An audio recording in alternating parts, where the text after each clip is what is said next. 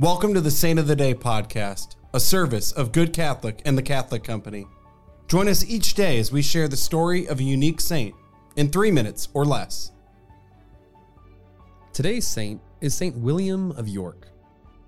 Saint William of York, who died in 1154, was born to a powerful family in England, the nephew of the king. He became a priest and then treasurer of York Minster Cathedral at the time when the English crown was contested by two grandchildren of William the Conqueror. When the Archbishop of York died, William was chosen to take his place. Kind-hearted and generous to the poor, he was well liked by the people. He faced, however, political and ecclesiastical opposition from the rival to the English throne.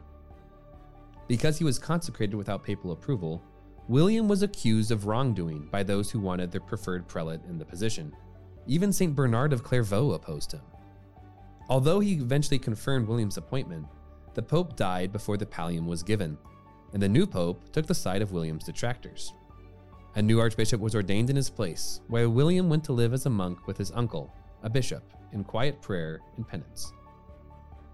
The people of York, upset that their favorite had been deposed, took to rioting. 6 years later, the Archbishop of York died, and another new pope made William the successor.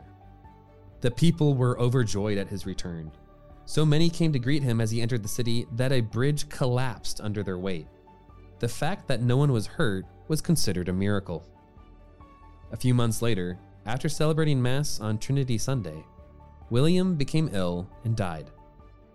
Poisoning was suspected, but never confirmed. Miracles took place at his tomb, which gave rise to his canonization in 1227, and his feast day is June the 8th.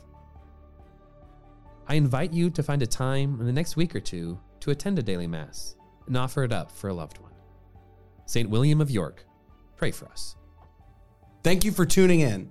This is a Good Catholic podcast. If you like what you heard, check us out at goodcatholic.com and make sure to subscribe.